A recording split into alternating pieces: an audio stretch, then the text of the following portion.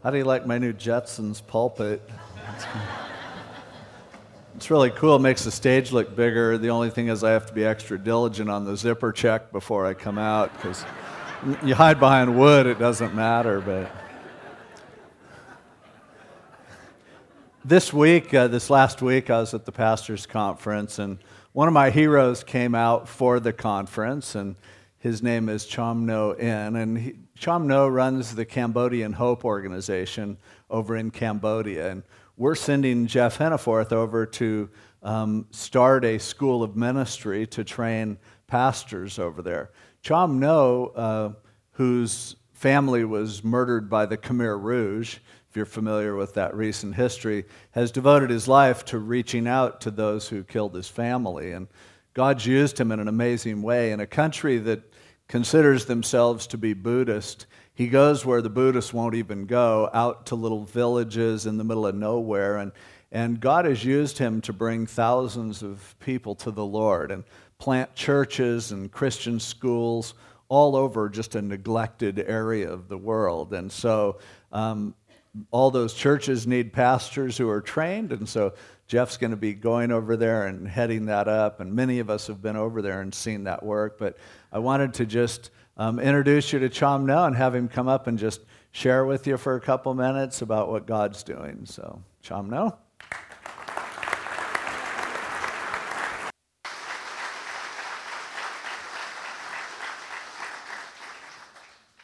Good morning.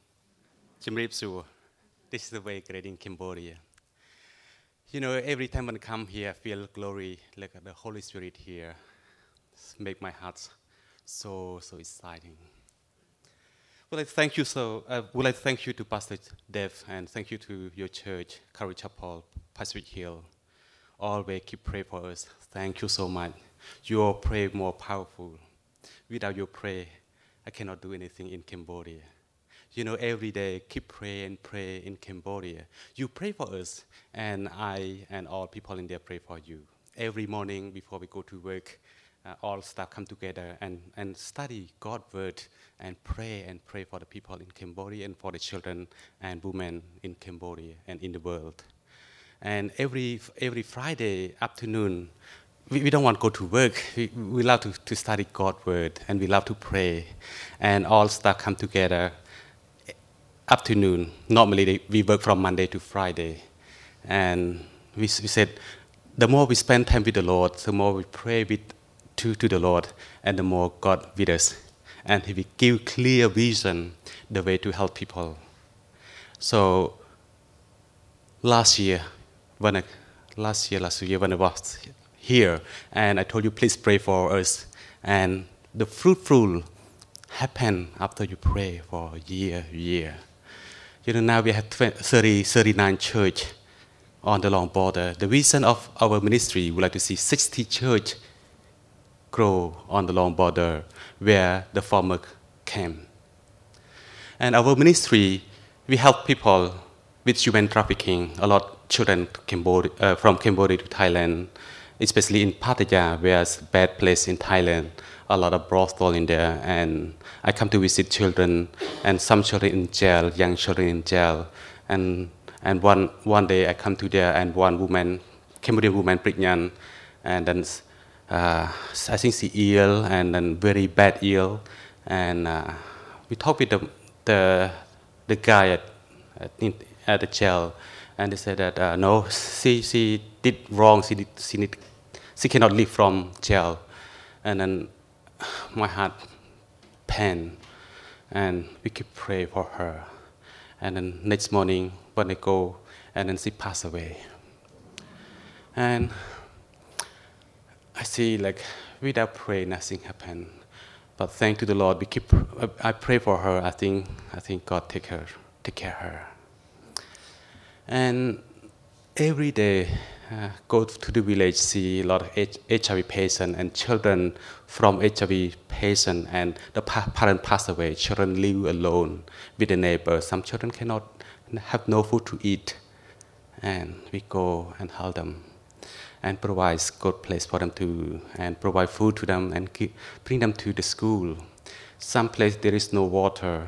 You know, since the climate change, the water system underground very low, and the well we used to drill, and this year some well cannot provide enough water, and we pray, say, God, people need water, people need food, but still problem. We have one issue and another one issue happen. We have solve one problem, another issue happen, and nothing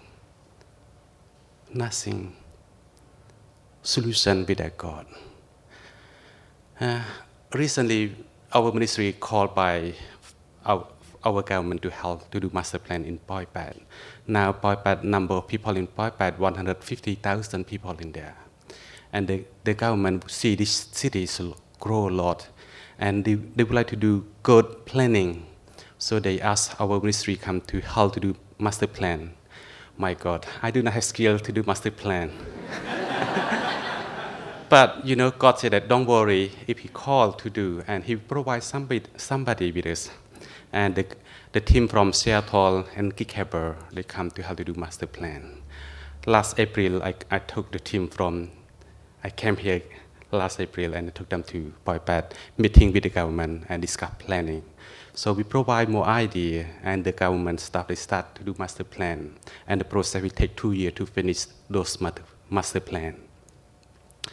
And also we are invited by the soldier to teach, because they see what we are doing to help people, children, women.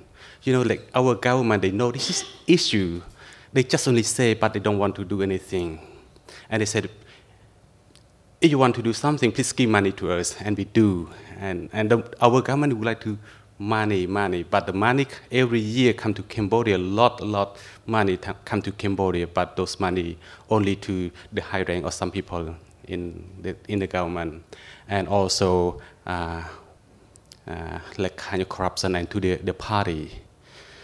And the soldier came, they invite us come to do Bible teaching to the soldier, and we are invited by the Department of Education in Banteay Meanchey province to do teaching to the teacher.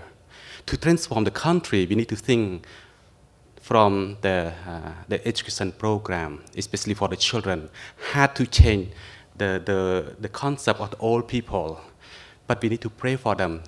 The purpose to transform any community, we need to think 10 years, 15 years, 20 years.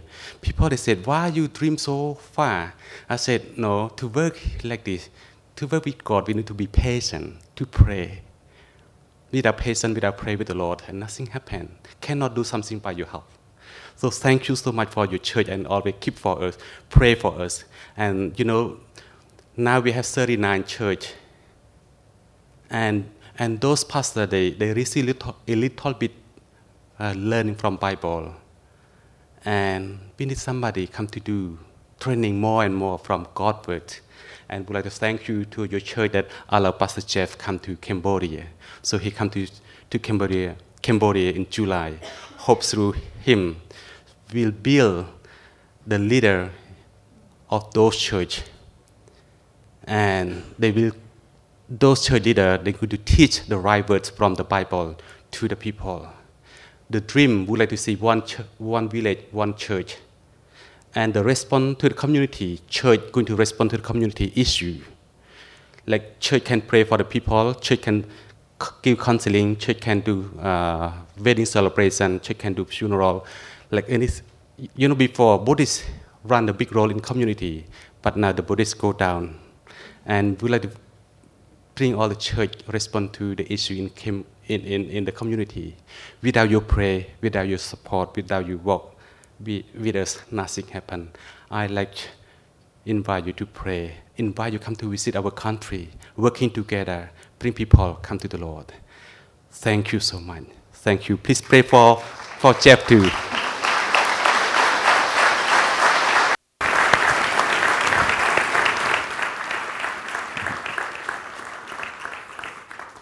Thank you, Chamno. Let's turn in our Bibles now to James chapter 5, as we've come to the end of this great book of James. And It's been a great journey going through it. It's just a lot of practical stuff. It's been painful at times, but James is letting us know a real common sense, spiritual way to live life. In the previous section that we studied, James, who has been dwelling a lot on the whole issue of pride and humility and reminding us of who we aren't, that we're not God, that everything doesn't have to go our way, he has in the last section exhorted us toward patience. Patience is waiting, but it's how you wait that makes it patience. We always have to wait. Things are never our way exactly, but patience is being able to be okay with the fact that we have to wait before things are the way we want them to be. It's an attitude of the heart. Now, we're all going to wait. It's a question of how you wait. And the alternative to patience is stress and anxiety. Because if it's going to take God a while before he does something, you can either wait patiently or you can worry about it. You can get upset about it. You can be uptight about it. And that's the way most of us deal with things that aren't the way we want them to be. Everything in our life that we look at it and go, I want this to change. I want this to be different. The way we deal with that is by upsetting ourselves. And I'm on edge all the time. I'm exploding, or I am just, so anxious. But here in James 5, now James shifts gears from talking about patience to dealing with the alternative to patience. Okay, what can you do instead of being anxious? The alternative to a bad reaction to patience, which is stress and anxiety. So what do you do instead? James shares with us a bit here. Beginning with verse 12. In verse 12, he says, but above all, my brethren, and he's talking about this whole last section. He's wrapping it up, and he's going, okay, remember this. Do not swear, either by heaven or by earth or with any other oath, but let your yes be yes and your no, no, lest you fall into judgment. So he says, first of all, I can tell you're uptight. Don't swear. Swearing is not the alternative, but the response to what would make you want to swear is instead to be decisive, to let your yes be yes and your no be no. Now, let me explain. A lot of times when we talk about swearing, we're just thinking of using bad words. But what swearing is any way in which you bring artificial intensity to the situation, or you qualify what you say you're going to do. Now, James is quoting Jesus here. Jesus in the Sermon on the Mount in Matthew chapter 5 said, don't swear. Don't swear by heaven. Don't, because that's where God lives. Don't swear by Jerusalem. That's his city. He said, don't even swear by your own head, because you can't even make your head have dark hair or gray hair. This was before Grecian formula. And so he goes, just don't swear, but let your yes be yes and your no be no. Now, here's how this works.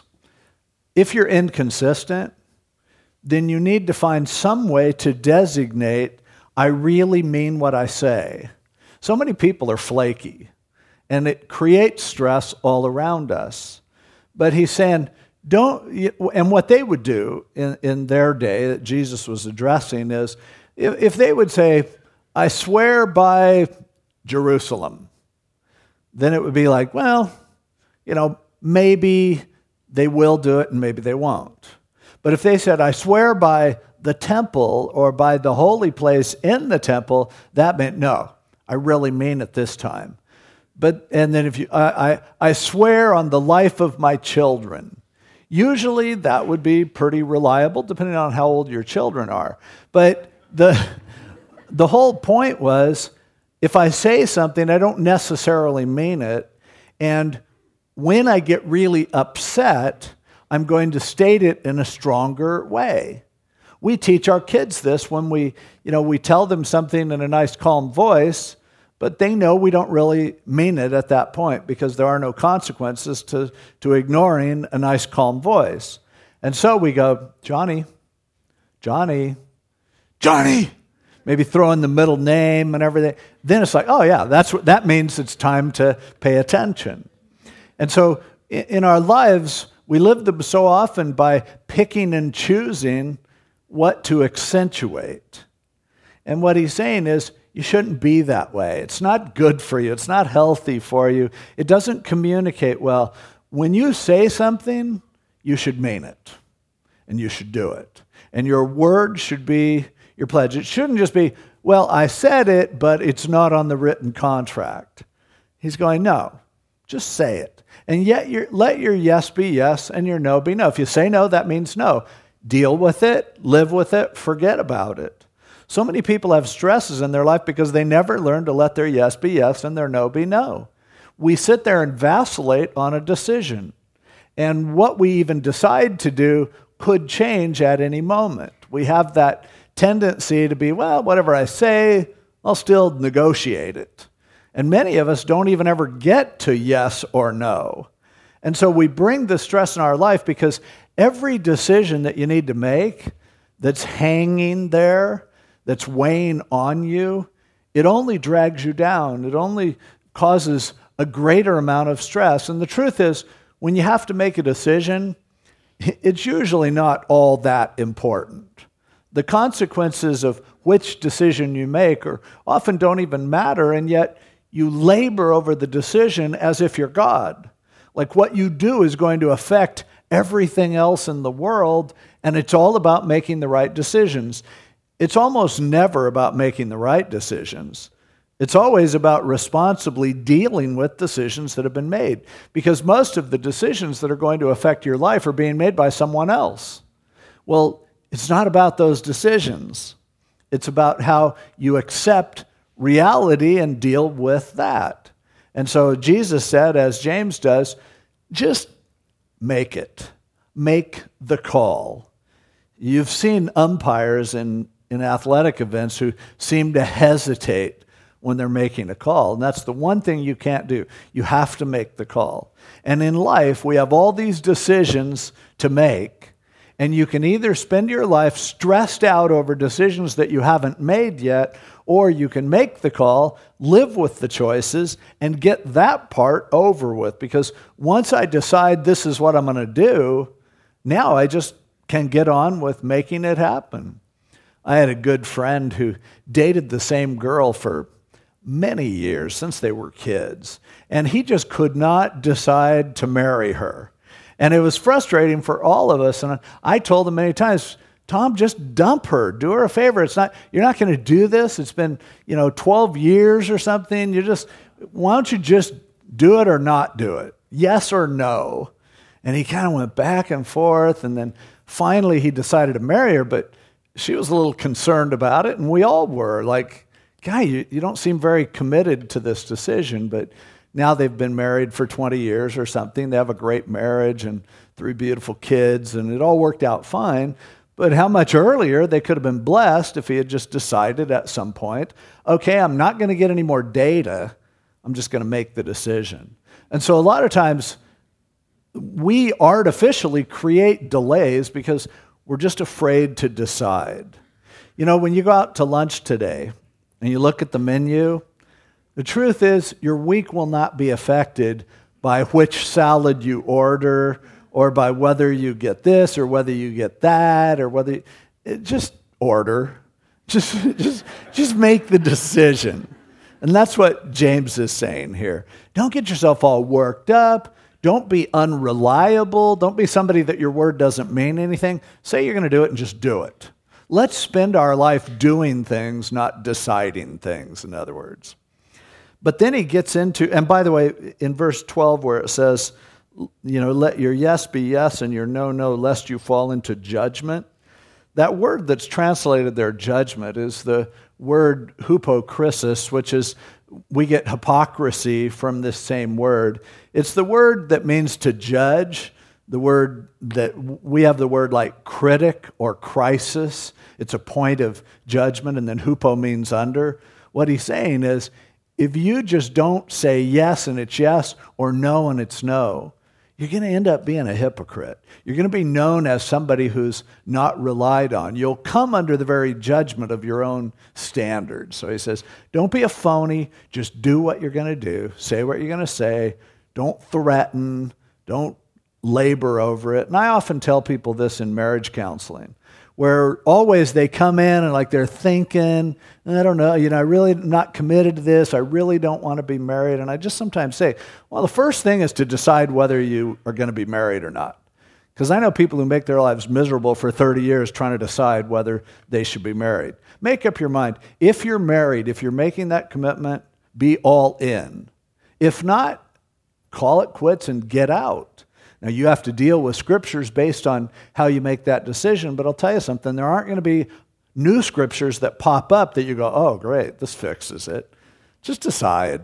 If you don't decide, you're making a decision to live with stress in your life, and ultimately it's very hypocritical. Get it over with, do what you're going to do, and move on.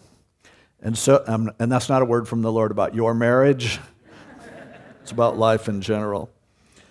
Then he goes further and says what we can do. And he says, is anyone among you suffering? Are you in pain? Let him pray. Is anyone cheerful? Let him sing psalms. So he says, respond to who you are, and here's what you do. If you're feeling lousy, you don't complain, you don't swear, you don't freak out. If you feel lousy, pray. And if you feel happy, praise. Just take to God those things that you have inside of you. That's God's way of relieving the stress. Don't carry it. Cast all your cares on him, Peter says, because he cares for you. Now he goes on and says, is anyone among you sick? Because this is often the source of suffering for us. Let him call for the elders of the church and let them pray over him, anointing him with oil in the name of the Lord. And the prayer of faith will save the sick, and the Lord will raise him up, and if he has committed sins, he'll be forgiven. Now, James earlier, remember in chapter 1, he said, if you lack wisdom, ask God. In chapter 4, he says, you have not because you ask not. There's so much going on in your life that if you just prayed, it would change. And he says, when you do pray, you're praying for the wrong things. You're praying selfishly. You're praying for your own feelings and from your own feelings. And so that doesn't get answered. But James isn't down on prayer because he says right here, look, your response to sickness or to pain is to take it to the Lord. Prayer is a powerful tool that's available to us, that's there at our disposal. And if we don't do it or if we do it wrong, we're going to suffer needlessly. Now, here, as he's talking about people who are sick, he says, call for the elders to pray for them, anoint them with oil in the name of the Lord, and the prayer of faith will save the sick, and the Lord will raise them up. And if they have sins, they'll be forgiven. Commentators kind of struggle with this business of anointing with oil a little bit because the concept of anointing with oil was used as a medicinal sort of concern in the Bible, such as when the Good Samaritan came by and found the guy laying by the side of the road. It says he nursed his wounds, anointed him with oil, and then took him to a place for him to recuperate. And so oil was one of the only medicinal things that they would have, and they would do medicinal rubs with oil in order to help them. So, but at the same time, anointing has sometimes been associated in more of a ceremonial way to speak of the presence of the Holy Spirit. As in the Old Testament, when a priest or a king or someone was entered into office, they would be anointed with oil. So, which is it? It's hard to say. But just in case, for one thing, make sure you go to the doctor. If you're sick, go to the doctor. Don't be moaning about being sick and then don't go to the doctor. But at the same time, make sure that you ask for prayer. Make sure that you ask someone to pray for you. And if you so feel led, ask them to anoint you with oil when they pray for you. I don't know if that's specifically what's being taught, but it certainly doesn't hurt anything.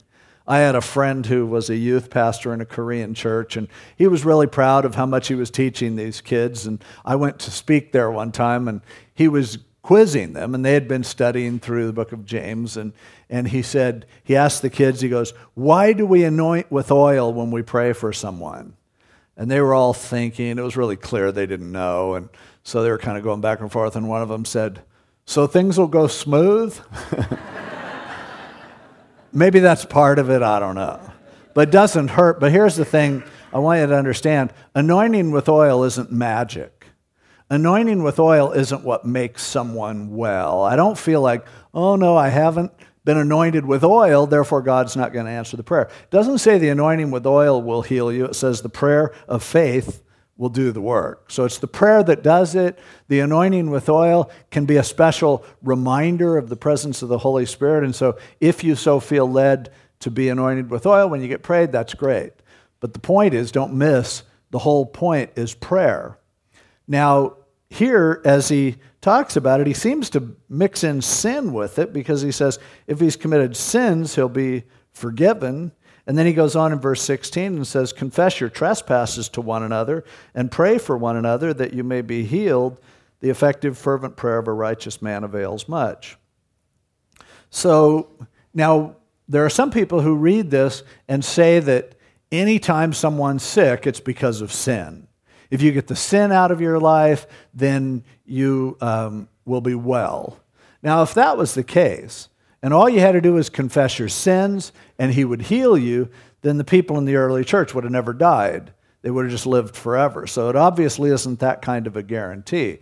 And it also is very clear, just common sense tells you, not everyone who's sick is sick because of sin. And that's why he just says, if he has committed sins, that is, that are specifically related to the illness, confess them, and they'll be forgiven. There are certain sins that are definitely connected to sin. And you know this in your own life. Now, I don't think that we should be scrutinizing other people as the disciples did to the man who they said, well, Jesus, how come he's blind? Is it because of his sin or is it because of his parents' sin? Jesus said, it's so God will be glorified. That's all you need to know. However, there are certain things in our lives that hurt, and we did it. And it's important as we ask God to heal us that we also ask, is there something that I need to confess? Is there something that I need to change? God's grace is sufficient. His forgiveness is certain, but it's confessing our sins that is connected with the forgiveness of our sins. Now, let me give you an example. If you have been abusing your body and now you get sick as a result of that, yeah, it's sad that you're sick, but if you've contributed to it and all you want is for the effects of your abuse of your body to go away, but you don't confess that sin and take responsibility for it, you're going to continue to live a life of stress. In our society, the kind of food that we eat will often make you sick. Most of the time when people think they have the flu, most studies say that actually they have food poisoning because of the kinds of foods that we eat. Now, God loves me, and if I just eat a bunch of junk and I get sick and I ask him to heal me, he wants to do that. But he also wants me to notice how I got where I am, how this happened, how this works, and to just own up to it. If I'm smoking 3 packs of cigarettes a day and then I get lung cancer, I want to be healed. But I also think, I did this to myself. Same thing if I overeat or under-exercise. Same thing if I'm not getting enough sleep and now I have a headache as a result of it or other reactions are happening in my body. Yeah, I'll pray, but I also want to think every time I pray for healing, I just want to go, God, is there some lesson that I need to learn here? Do I need to be more cautious as I take care of the temple of the Holy Spirit? Do I need to be more respectful of preserving this body that you've given me as a tent, but a tent that needs to last me until you take me home? And so James is saying, yeah, you hurt, admit it. Admit that you hurt, ask for healing, go to someone and receive prayer, but also ask yourself, have I been contributing to this? And if so, confess your sins. Don't be like someone who's just banging their head against a wall and then goes, oh God, please heal me so I can go back to doing it again. And so he says, confess your trespasses, and the effective, fervent prayer of a righteous man avails much. The effective, fervent prayer. The word there, and those are just one word in the Greek, and it's the word energeo, the word that we transliterate to energize. You know the word ergon. We hear that a lot. It comes up, it means work. And in just means in. So in work, the idea is the prayer that works, the prayer that is energized. And that's why they translate it as fervent, because it's like, no, I am devoting myself to this. This is something that I am serious about. I'm not just tossing a prayer request out there. I'm actually working, making my responsibility, the responsibility to confess and to pray. And he says it can do a lot. And the word there where it says it avails much is literally a word that says has much strength. In other words, what he's saying is there is power in energized prayer. Prayer works. It makes a difference. Do I understand how it does in light of God's sovereignty and everything? No. But I know that to live your life without taking advantage of energizing prayer is to live a life of pain, a life of stress, a life of misery, because God is waiting and going, why don't you get your act together, confess it where you're wrong, pray for healing, and that works. And prayer is one of the greatest privileges that we have in the world. And we do far too little of it, and often we would rather worry than to pray. We'd rather stress ourselves out than to give it over to the Lord. And part of it is maybe because we don't even want to face our own guilt. But James is going, own up to who you are, own up to what you've done, receive forgiveness, ask for healing, ask the Lord to touch you, and not every time because it's all according to his will, but more often than not, he's going to heal you. Things are going to get better. You're going to sense just a touch of the Spirit of God in your life. And so he says, do that. He goes on to use Elijah as an example.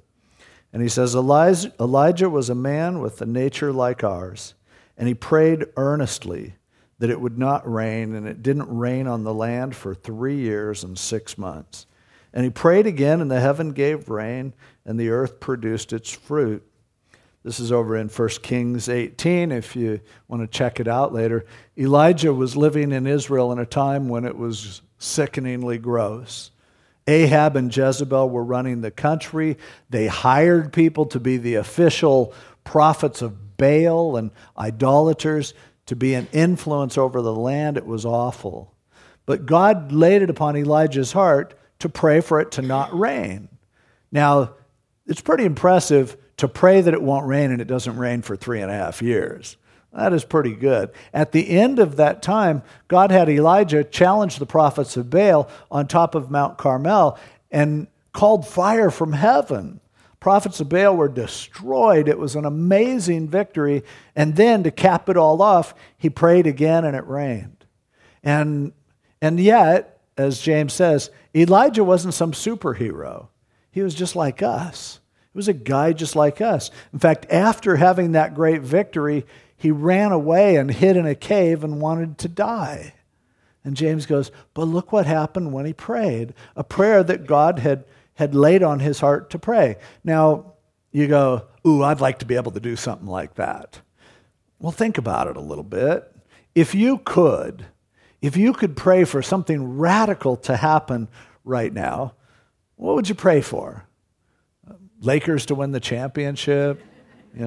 Maybe Dodgers and Angels to meet in the World Series, or for you to win the lottery, or something great. Think about what Elijah prayed. He prayed that it would stop raining. I mean, that means raining on him too.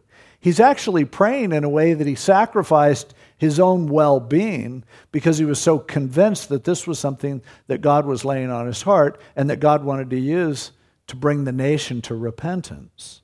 Again, so often what we pray is just for us. And James had already showed us in chapter 4, that's the wrong way to pray. Elijah prayed a self-sacrificial prayer, and powerful things happened. Amazing thing happened. And as a result, and he was endangering his life because they heard that he prayed that it would stop raining. And Ahab was looking for him to hold him accountable for it. And so he was afraid and he was hiding out. And ultimately God told him to go talk to Ahab. And he went there and Ahab said to him, "You are the one who's troubling Israel." And Elijah said, "No, you're the one who's troubling Israel." And then this challenge to the prophets of Baal happened, and this fire from heaven and a great victory. If we were listening to the Spirit and willing to sacrifice ourselves in the process, I think it would be amazing the kind of prayers that God would answer if we just wanted the right things and were willing to do it. God is still in the miracle-working business, but we're asking for the wrong stuff, and as a result, it's not happening. But James is saying here, you're so concerned about everything. Are you praying the way that God tells you to pray? Is prayer a vital, intimate part of your life? Are you spending energy, are you seeing as your work to pray about everything you care about? Once you pray, you're done. You can't do anything else. Pray and let God have the stress. You don't need it on yourself. And then finally in verse 19, he says, "Brethren, if anyone among you wanders from the truth," and anyone who's away from the Lord is somebody who's just wandered there. They didn't wake up one day as a 6-year-old and decide to be a heathen for the rest of their life. But they wander from the truth, and if someone turns him back, let him know that he who turns a sinner from the error of his way will save a soul from death and cover a multitude of sins. So James has already said to be patient, to use your time wisely. Make decisions where you abide by your word. Be decisive and don't just swear and get worked up. Just calmly do what you feel led to do. And then make sure that your life is just full of prayer, the right kind of prayer. And now here in these last 2 verses, he says, share with people how they can find Jesus Christ. Share the gospel with others. You are surrounded by people, and we're constantly moaning and groaning about how evil this world is. I mean, don't we? A lot of times that's a favorite topic of conversation among Christians, how lousy the heathens are. How bad are the, Satan's just winning all that. Well, hey, if you feel that way, okay, great, I agree with you. But James would say, how about doing something about it? How about telling people how they can receive grace? How about understanding these are just people who have wandered off track? Bring them to the one who made them. Introduce them to Jesus Christ. It's why every Sunday I explain at the end of the service, no matter what I'm teaching on, how someone can accept Jesus Christ. Because I know there are people in a room this size who haven't done that. And that's more important than everything else. That's why we are left here, is so that people can get saved. And if you don't know how to tell somebody that, bring them to church. Every week they're going to hear and have an opportunity to accept Jesus Christ. Because ultimately, that's what we do. That's what we are here for, is to share the story of what the Lord has done for us and to allow other people to know that. And by doing that, we save souls from hell. We rescue people who would be dying for eternity otherwise. And he says, you'll save a soul from death and you cover a multitude of sins. You don't like all the sins that you see out there? Well, this is the way to cover it, by sharing the good news of Jesus Christ. This is the way to allow people to have their sins forgiven and to allow people's lives to actually turn around and start doing something productive. That's our call, to go into all the world and make disciples of all nations. And James is going, don't miss that. Do that. That's something that you can do instead of just being stressed with how awful everyone is. I remember when my son Danny was about 5 or so, they were being babysat, and we would usually order pizza. So the pizza would come and they would get it. And so the pizza guy came and delivered the pizza, and he said, is there anything else I can do for you? And little Danny said, yeah, you want to lead us in prayer? Because I would sometimes say that to waitresses just to make them uncomfortable. And when they ask, and so he goes, yeah, you want to lead us in prayer? And the guy's all nervous, and he goes, no. And little Danny goes, heathen.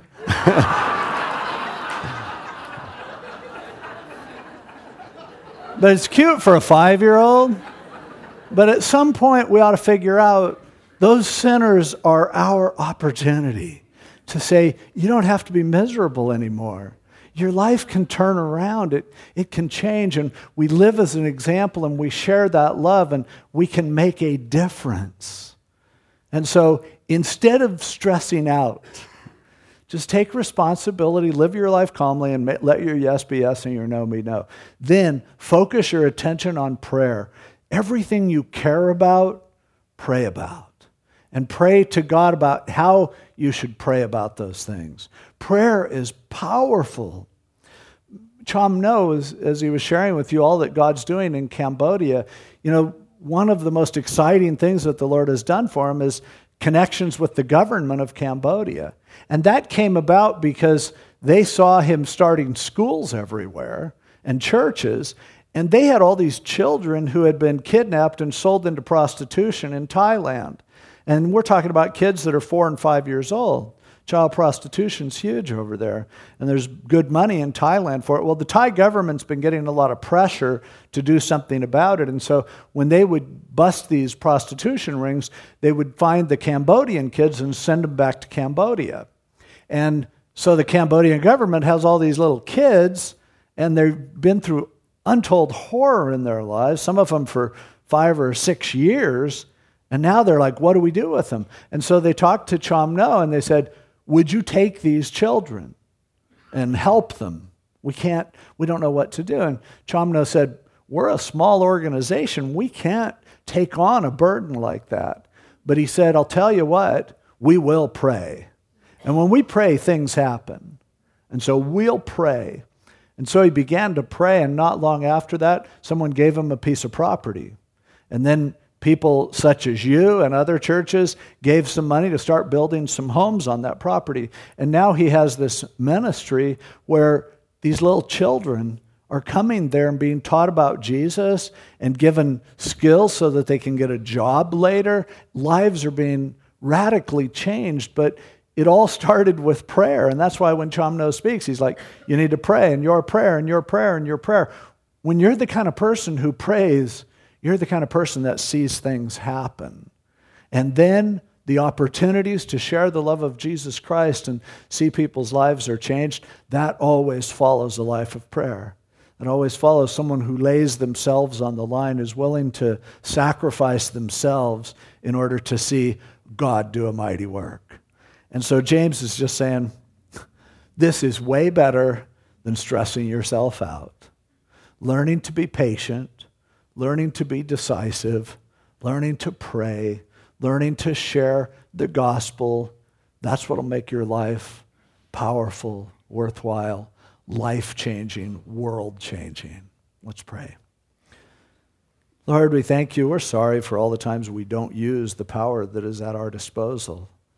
But God, you're good, and whenever we turn to you and from our hearts pray as you lead, things happen. So I pray that we would learn this truth and apply it and appropriate it. And God, help us to be looking and praying for opportunities to bring people to Jesus Christ, to invite non-Christians to church, to share with them what you have done for us. That's what we're here for. And Lord, I pray that even this week, as we feel the pressure mounting, as we feel the stress entering our lives, we would think of the Scripture. And if there are decisions to be made, we'll just make them. And if there are prayers to be prayed, we'll lift them up to you. And if there are opportunities to share the gospel, we will faithfully do that. And we'll give you all the glory for all that you do as you give us your peace. In Jesus' name, amen.